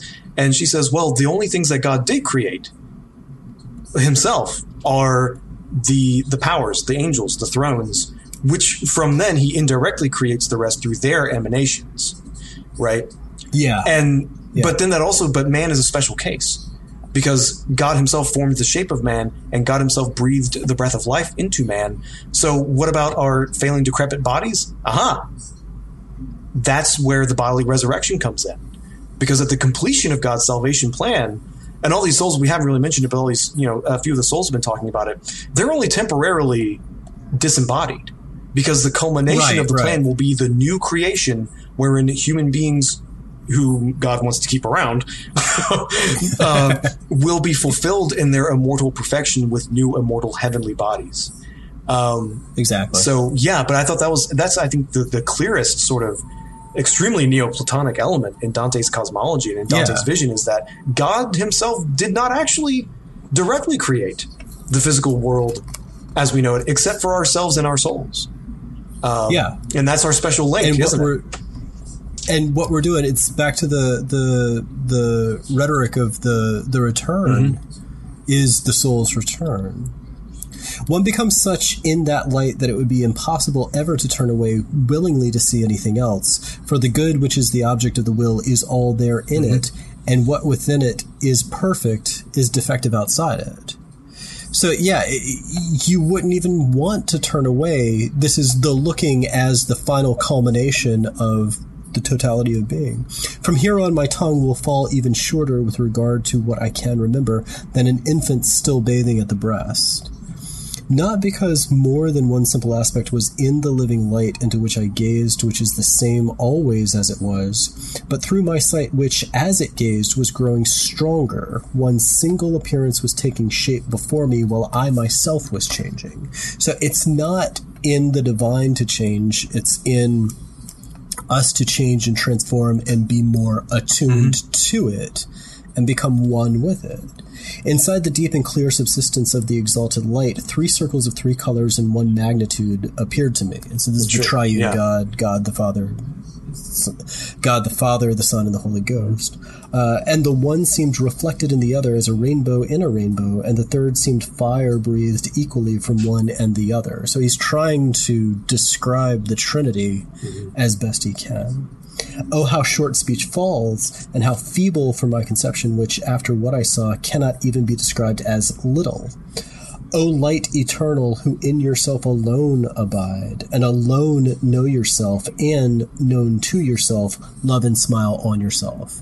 This is that Neoplatonic God is all perfection and self-sufficiency. And calling back to that, I just a couple lines ago, where he mentions like all that is in it is perfect, and if it is, and what is within it is defective outside it.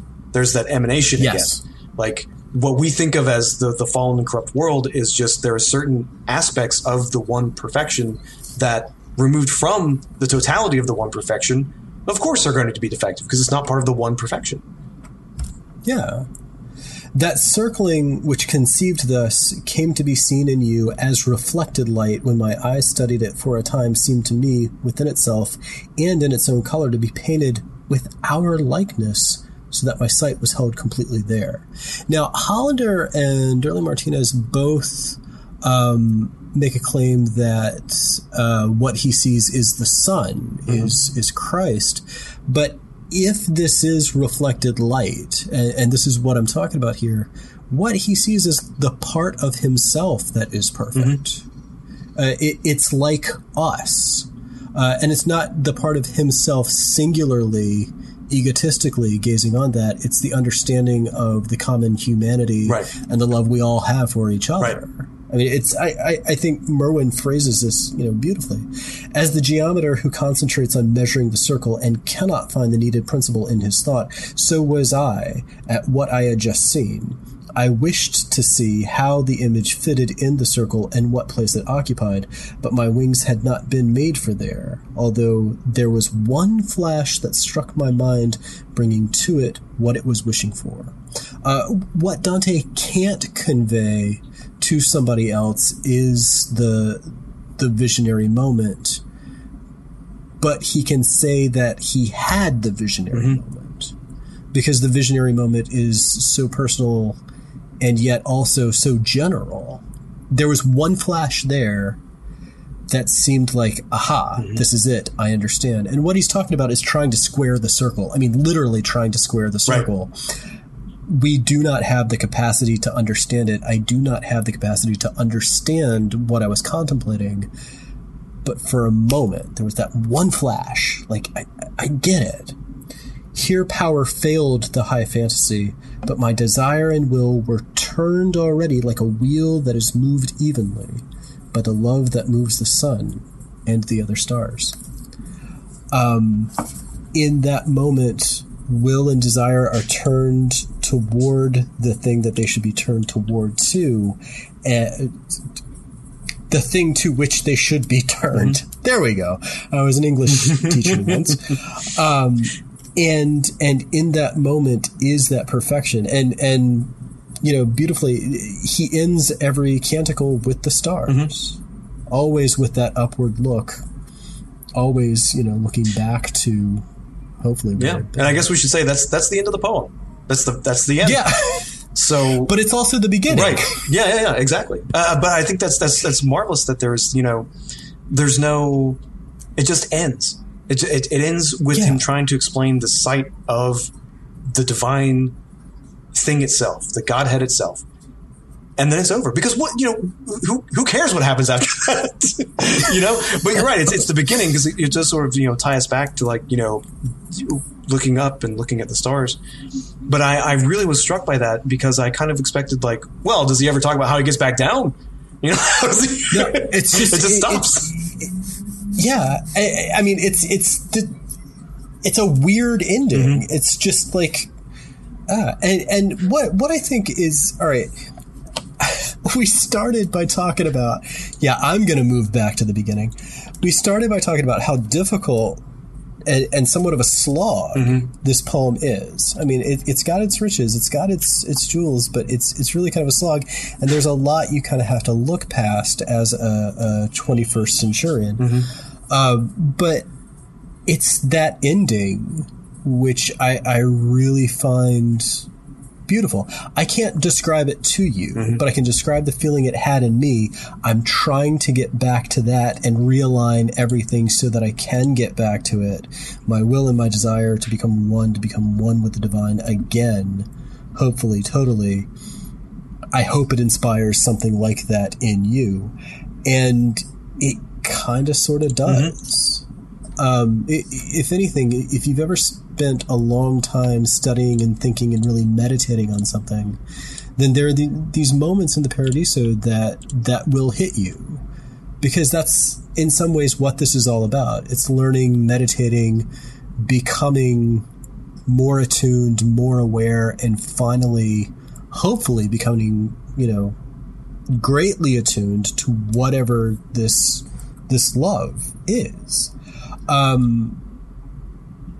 He can't express it. He can't explain it. How can you express it? How can you explain it? But he almost gets you to the place where you want to experience how he experienced.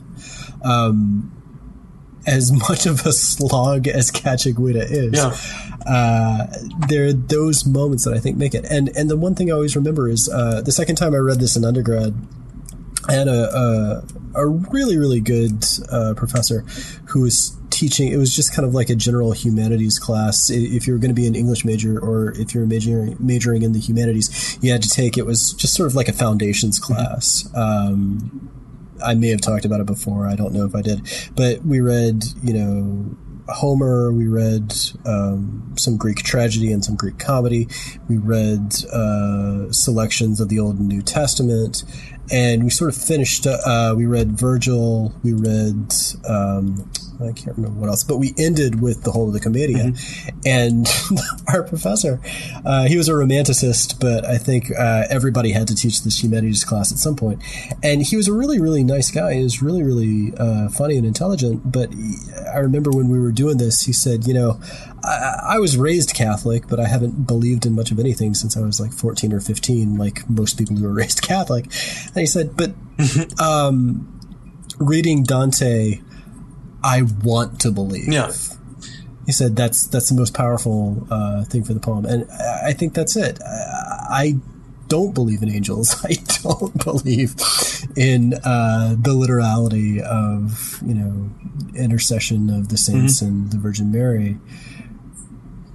But seeing Dante's final vision, or him trying to recount that final vision, I want to believe. Yeah.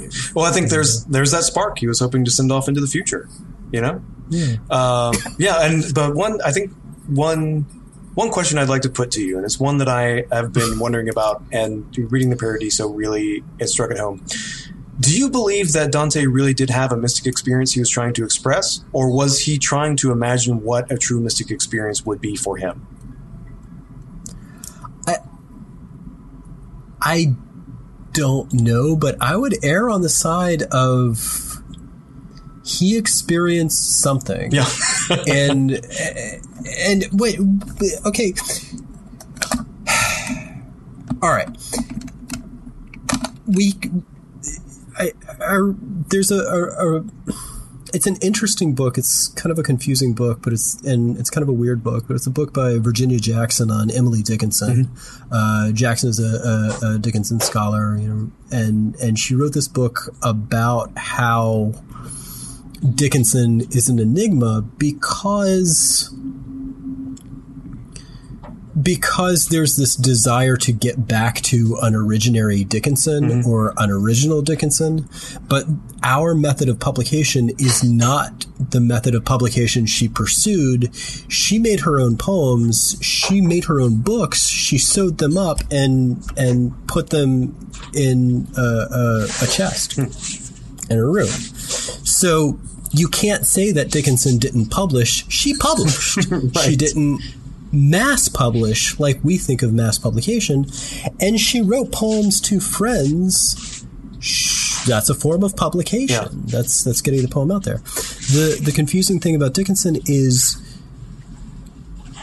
we know everything about her. We don't know what the intention, for lack of a better word, the intention was in the poems. But we know that there was an intention. Yeah. Yeah. We know that there's an intention because the poems are the evidence themselves. And I'm going, you know, my ass to get to my elbow, but that's what I would say about Dante is the poem itself, the writing itself seems to be the visionary moment for him. Okay. Yeah. This was his manner of achieving mystic experience. All right. Yeah. Okay. Because I would say the evidence is there in the Paradiso. I'm making a couple of leaps here, but this is, well, you know what? It's my interpretation. Mm-hmm. The evidence is in the Paradiso because he's emphasizing so much the writing and the inability to say. It's almost like that fused moment of contemplation, that fused moment of composition seems to be the visionary moment for him. At least as I understand the text or how the text seems to be speaking to me. Yeah. Is that a literal I went out of my body upwards, like Paul, and went to heaven and talked to all these people? Okay, I brought it up at the beginning of our discussion. Did James Merrill really believe he was talking to the spirits? Yeah. Well, in a perfect Merillian formulation, yes and no. Yeah. Fair enough. Do you conjure the spirits when you allow the works to speak through you? Do you conjure the spirits metaphorically when you allow older classical works from antiquity to speak through you to allow you to express a descent to the underworld? Yeah. Maybe I've read too much Merrill, but that's how I think about Dante doing this. And I think that's a visionary experience. Absolutely. I sound like Bill Murray in Groundhog's Day. Maybe not the God, but a God. It may not be the visionary experience, but it's a visionary experience. Yeah, absolutely. And, you know, yeah, I think that's how I feel. That puts as good a bow on this as we could hope for. It's a really beautiful thoughts, Claude. Beautiful thoughts. And that's honestly, man, we did something I never thought I would do. I read the entire Commedia. We did it. I finally did my homework. Well, this has been some heavy lifting, and I think we need a little bit of a break. So what we're going to do, we got a couple things coming up. What we're going to do next is move on to Moliere. It's light, it's easy, it's hilarious. It's fun. Yeah. Moliere is going to be a lot of fun. So we're going to be reading Tartuffe and The Misanthrope next. In probably the only translation you'll be able to find is the Wilbur translation, and that's great because Wilbur's a lot of fun. We're going to be reading Moliere next, and I'm also trying to arrange. I have a good friend who I've known since middle school, who is now a professor of theater history and an absolute francophile. That's awesome. And so I'm trying to hook up an interview with him to give us some background information about Moliere and the French theater, because the French theater was very, very different than the English theater. I'm not sure what's going to come first, you and I stumbling our way through Moliere, me doing the stumbling, you swashbuckling along, I'm sure. And or whether or not I'm going to be able to talk to this friend of mine, but those are two things that are coming up shortly. Yeah. So hopefully we won't need as much annotation. I think we're through. We went on quite a journey ourselves, a Dantean odyssey through Dante's own work, and now it's time to reward ourselves kicking back with some delightful French comedy. But yeah, man, this has been a wonderful experience sharing this with you, Claude. I've learned a hell of a lot, and I've come away with I'm serious though. Like I doubt I ever would have done. I'll tell you right now, I doubt I ever would have actually sat, no matter how much I would have wanted to.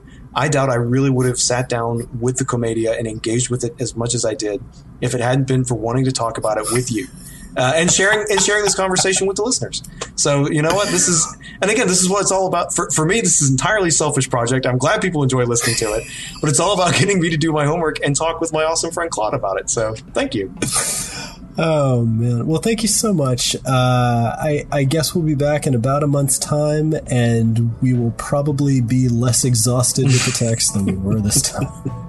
Looking forward to it. All right. All right. Well, Daniel, thank you so much, and I'll talk to you in about a month. Sounds good, man. And we'll see y'all later.